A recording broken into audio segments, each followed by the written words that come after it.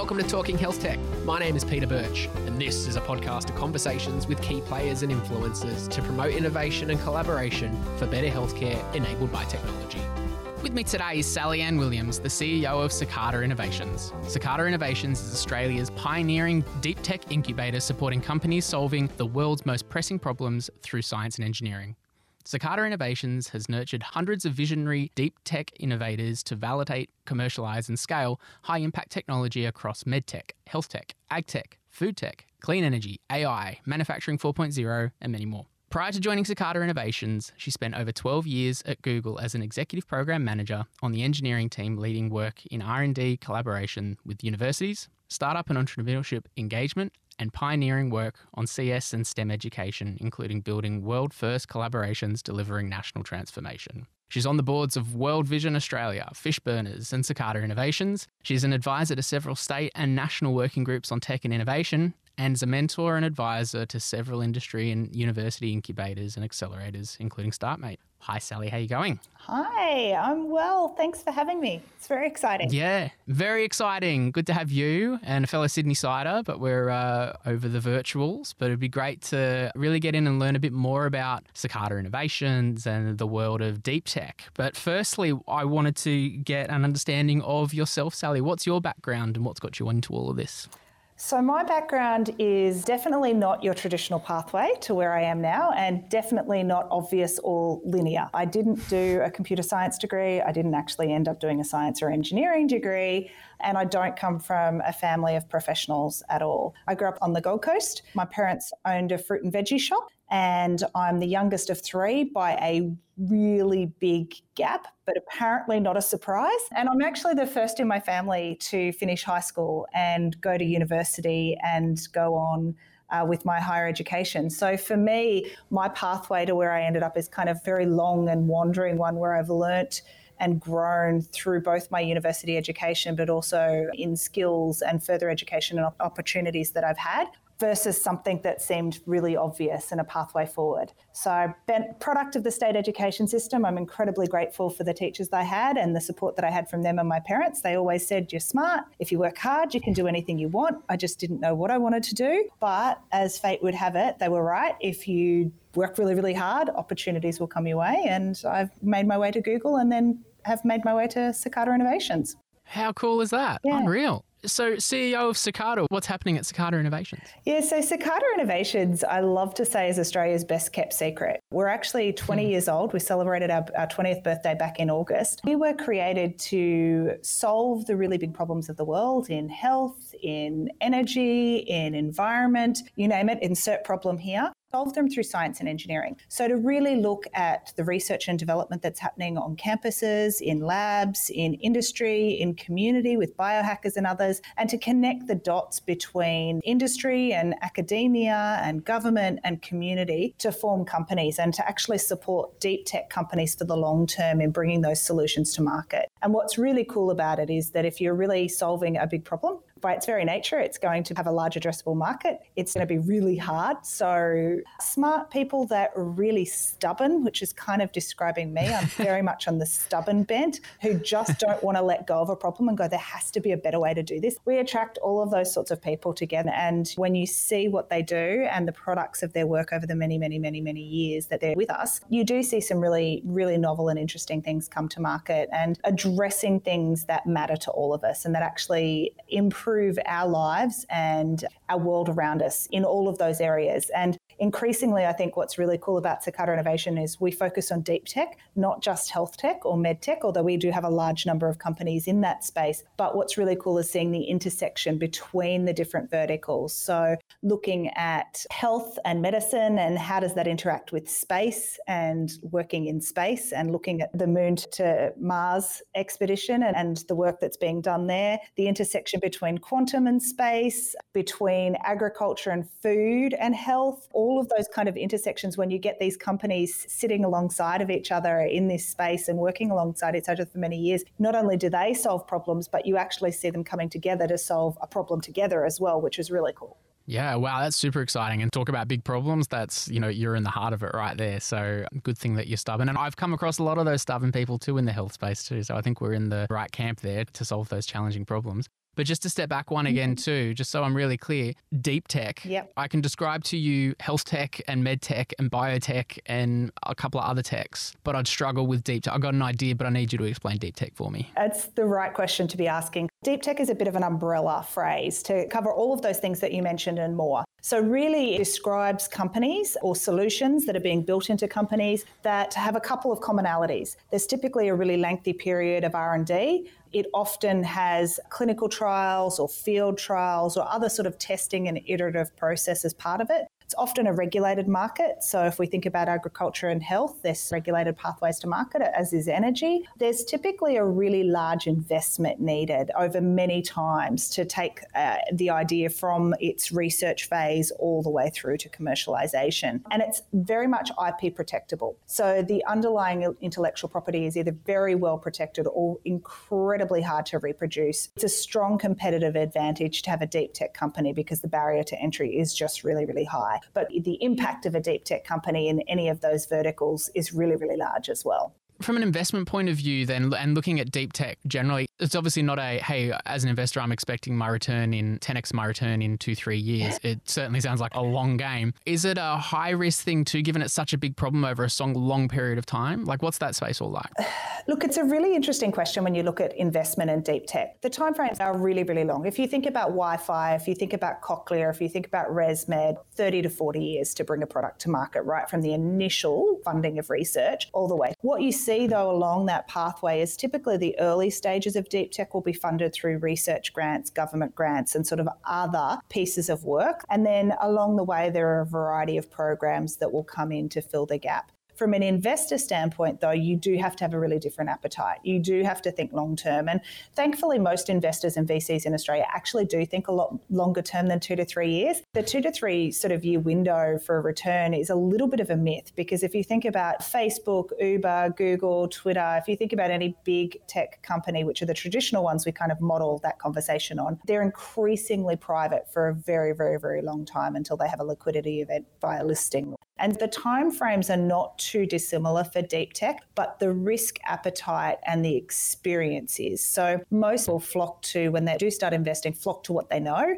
and they stay in that space that they know. So if it's a SaaS or a B2B business, they typically sort of stay in that space. And that's where we have a bit of a challenge in Australia, but I think it's a really good opportunity, is to actually attract more investors and more knowledgeable investors in the deep tech verticals here. We do have an increasing number coming up through the ranks. So Main Sequence Ventures has been, solely focused on deep tech, which is fantastic. Blackbird is starting to move towards deep tech and has got a couple of health tech companies in there. So we are seeing there's an appetite for this, but it has to come with the knowledge and the expertise of what's going on to be able to make those right investments. I don't think any investors out there, they do have a healthy risk appetite, but it's not an unrealistic one. So they still go in and do their due diligence. And so the good news for us is we are seeing more successful medtech and health tech companies come along. And the more exits we have, the more experience we're going to have coming back into the marketplace to join in on an early stage investment, to join into venture capital, to provide that knowledge and expertise to actually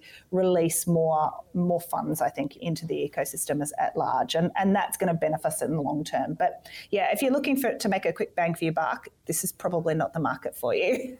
I'll do my search on the Bitcoin or something like that. No, or was it Afterpay? I should have got in earlier. Anyway, so you talked about Australia specifically and what we could do better here in deep tech. We're making some strides, but comparing to other parts of the world, you hear of places like China and Israel doing quite well in deep tech. From your perspective, how are us Aussies going compared to the rest of the world with deep tech? It's a really challenging question to answer because on the face of it, we excel in research. We have really great skills and capabilities, particularly in the health and the medtech space, right? We have outstanding researchers and outstanding research institutes in this country. Where we are still lagging behind, and there is a gap that we need to close, is on the translation of that research and on the commercialization piece. So we've commissioned a report from Alpha Beta calling out sort of, what is the opportunity for Deep Tech Australia? It's available on our website for anybody who wants to go there and have a look at it. But one of the really significant stats that they looked at in this space was they looked at of the 2,500 global R&D companies, how many of them are Australian and in what verticals that they are? And what does that look like compared to comparable economies? And so there's only 12 out of that 2,500 companies that are Australian. And if you actually look at which companies they are, it's an even smaller number.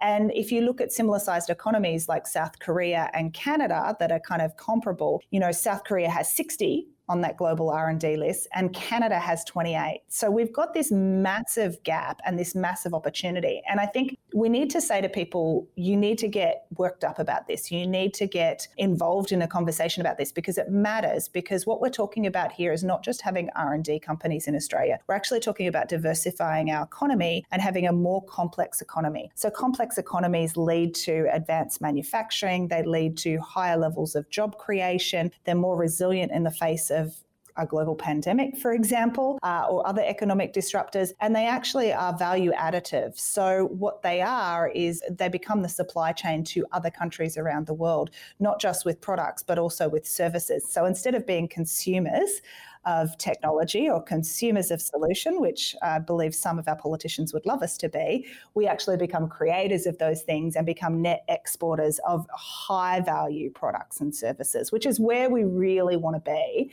and why it matters that we start making decisions that drive us towards those outcomes, because it is a long-term policy switch. It's a long-term pathway to actually have that complex economy and have more of our economy being built on sort of these robust and sustainable businesses. Yeah, it just boggles my mind that some can take the view that the way we'll survive long term is by digging stuff out of the ground and sending it out, as opposed to building a capability rather than just being a customer. Yeah, and apparently we'll just consume technologies and be expert at that. Wow. And that's going to be our future. And I think that's just really sad, because if you asked a kid, what do they want to do when they grow up, the answer might be very different, but so often it always involves in building something and creating something and bringing solutions. Inherently, that's who we are designed to be as people, is to solve problems. So if we just become consumers, it's a bit of a bleak existence potentially. But we'll become the best and happiest customers that they've ever had.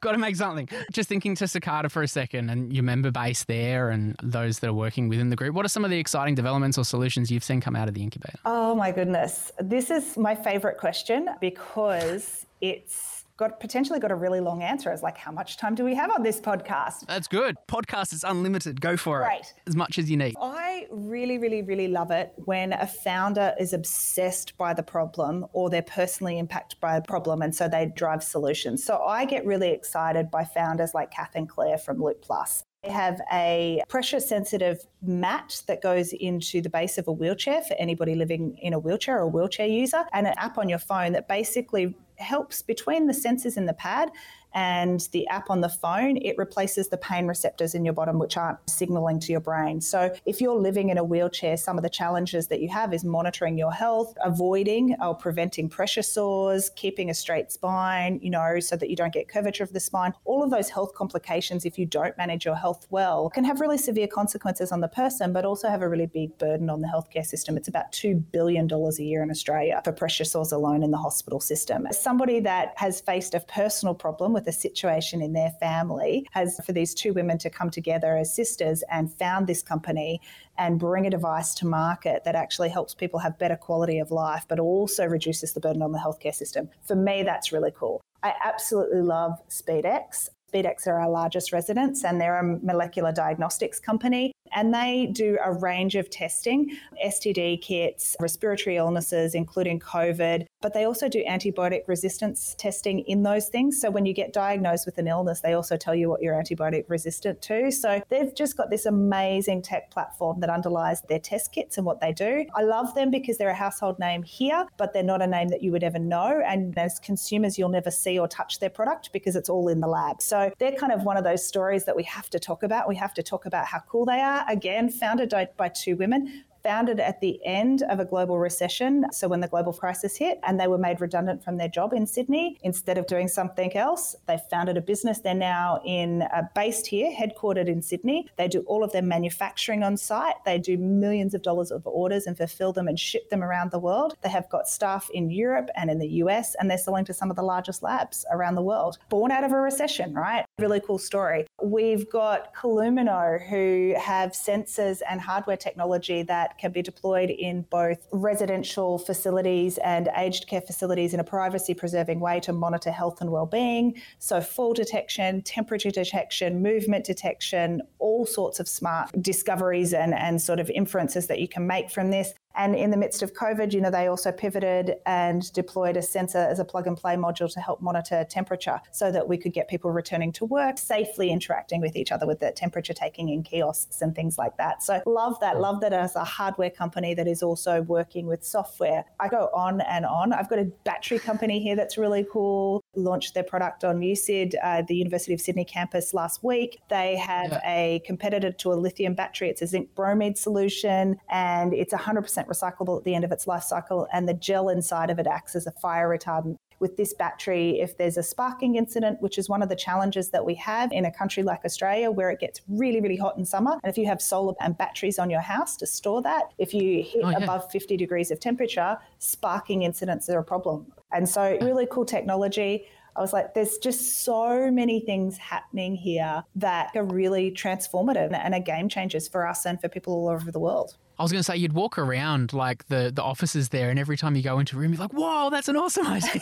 Like, you guys are making a big deal. Yeah, that's insane. But I'm just thinking then, as an incubator for all of those really cool, big, specific and challenging problems to solve, and some of those things like the super inspiring and passionate and very intelligent founders are all involved. Sometimes with those people, though, you just need to let them go do their thing. And like, it's hard to support someone doing something so specific and challenging. What are the kind of things that you support them with as an incubator in such a specific kind of area? Yeah, so it's a great question, right? And incubation support, it would be so great if it was a one-size-fits model and we just sort of handed everybody a box on the way and said, here's everything you need and that's all you're going to need. But the reality is every business is completely different, and every founder and every team member is completely different. And so it's a real case-by-case support that we provide them. Specific to deep tech is the mixed facilities. So when you think about startups, you typically think of co-working spaces, big open plan offices. There's a desk, there's internet, there's great coffee, and that's about it. For us, that's actually completely the opposite to what they need. We need labs, we need clean rooms, we need rapid prototyping facilities. People need to be able to design and print their circuit boards here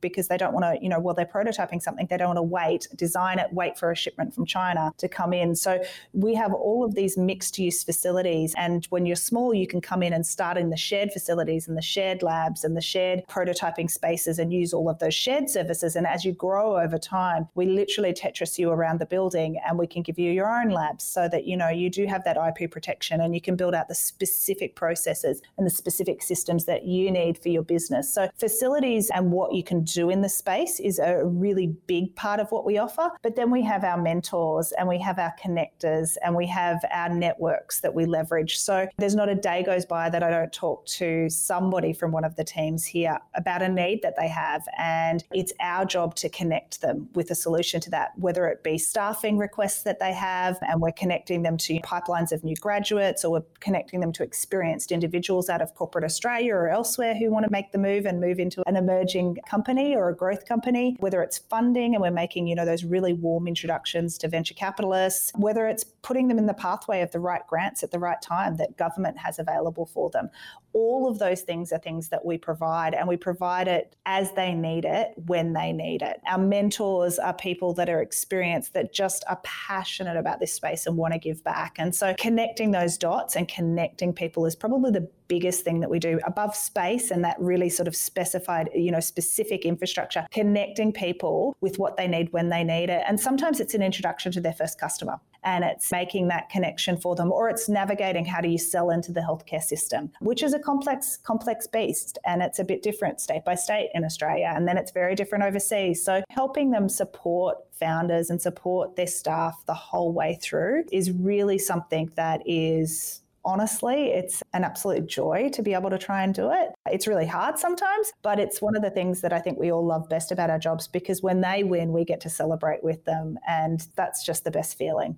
Amazing. That sounds like some really good support that would be necessary in that kind of environment. So I can see the value that would be added there. And if I was someone who am not necessarily involved in deep tech, looking to get involved, like back to the point we said before about budding young Australians wanting to make something and create something and do something meaningful, what would you say is a good lesson or a piece of advice or something for someone wanting to break into the space or an emerging deep tech company and wanting to make a difference? My first piece of advice would be don't go it alone. There is a community out there for you, whether it's one that you can physically be part of or whether it's one that you can virtually connect to. There is a community there for you. We are there for you. We play with everybody. We connect with everybody. We are agnostic to whether you come from a university or you're in corporate Australia or you're in a regional area. We try our best to connect you with what you need when you need it. So join our community, join our newsletter online, get involved with us. If you're in another state and we can't help you, but we know somebody who can, we'll try and send you. But it's a lonely job founding a company, and it's really lonely when that business is successful and you're CEO. So finding a group of people that can be your peers, that can be your community, for me, that's absolutely number one. And, you know, in this season with COVID and everything moving virtual, there's never been a better time to find your community, because your community isn't just physically around you. They are really everywhere, and connect to them. I think the other thing would be to give it a shot. There's a lot of people that hesitate and they're waiting for the right time or the perfect moment or what if or when this. And I'm like, if you've got a great idea, just start working on it. You don't have to start working on it full time. You can tinker. At some point though, if it looks like it's a good solution, you're going to have to make the leap. But don't wait and don't hold off. Just give it a go and have a shot. And there's so many resources out there that can help you. I know that on this podcast, there's your series. There'll be a whole bunch of people with advice that you can listen to. We've got a whole bunch of webinars on our YouTube channel with experts from all over Australia and globally that you can connect with and listen to. Like, content is there and people are there to help engage, get on board and just give it a shot. And then the other thing I would say is it's okay to fail, just fail really fast and learn from it. Most people who do start a deep tech company, most people who start a company will not succeed in business. That's just unfortunate reality, and the data set tells us that. But use that as a learning thing. The first time you run an experiment in the lab, it never works. The first time you write and deploy code for an app, it never works. Or it works the first time, but not the next 23. You know, failure is part of and then it works once and then stops again. You know, failure is just part of a process. So let's normalize that and just make that part of the journey that you're on, because it's going to happen. If you do go down the deep tech route and you do build a business, you are going to fail thousands of times. And even if you do succeed, there's going to be thousands and thousands of failures on the way. So getting comfortable with that is, I think, a really important sort of cultural attribute that we all need to learn. Super sound advice. Thank you for that. And to round out then, what's coming up for Cicada Innovations? What are you guys working on and what should we look forward to? My goodness, we have been frantically busy during COVID. We've got companies growing. We've got them exploding at the seams. We are planning our Festival of Deep Tech, a month-long celebrations of deep tech called the Emerge Festival. It's going to be virtual, all online from the 19th of November to the 17th of December. So you're going to have an opportunity to tap in and see a whole bunch of companies in the deep tech space, hear from founders, find a job if you're out there looking for a job. All of the companies that we're going to be profiling are hiring. So they're pretty keen to connect with people that are keen to be involved. We'll be talking to Kathy Foley, CSIRO's chief scientist. We'll be talking to Monica Baroni, the CEO of City of Sydney. We'll also be talking to David Thodey as well, and bring together a community of people that are focused on deep tech and focused on the deep tech opportunity for Australia, because there's so much opportunity for us there. And what we want to do is really bring the community together and really collaborate and get there faster, because the more that we can do in this space, the greater the economic opportunity that's going to be for so many more people to engage and participate, which is what we really want to see. Amazing. Thank you for that. And I'll put the details of Emerge 2012. I was going to say the event, but that's a whole month. That's awesome. We'll put all the details of the event and all the information about Cicada and the things that we've talked about in this episode in the show notes. So look, I really appreciate your time and look forward to hearing about all those things that are happening in the future. Thank you so much for your time. Thank you. And thanks so much for what you're doing and sharing voices and stories from across Australia. I think it's amazing and I'm loving it. Thanks for listening to Talking Health Tech. My name is Peter Birch. Make sure you go check out our website website for all our resources, including this podcast and the largest directory of technology solutions available to Australian healthcare practitioners today. Until next time, I'm out of here.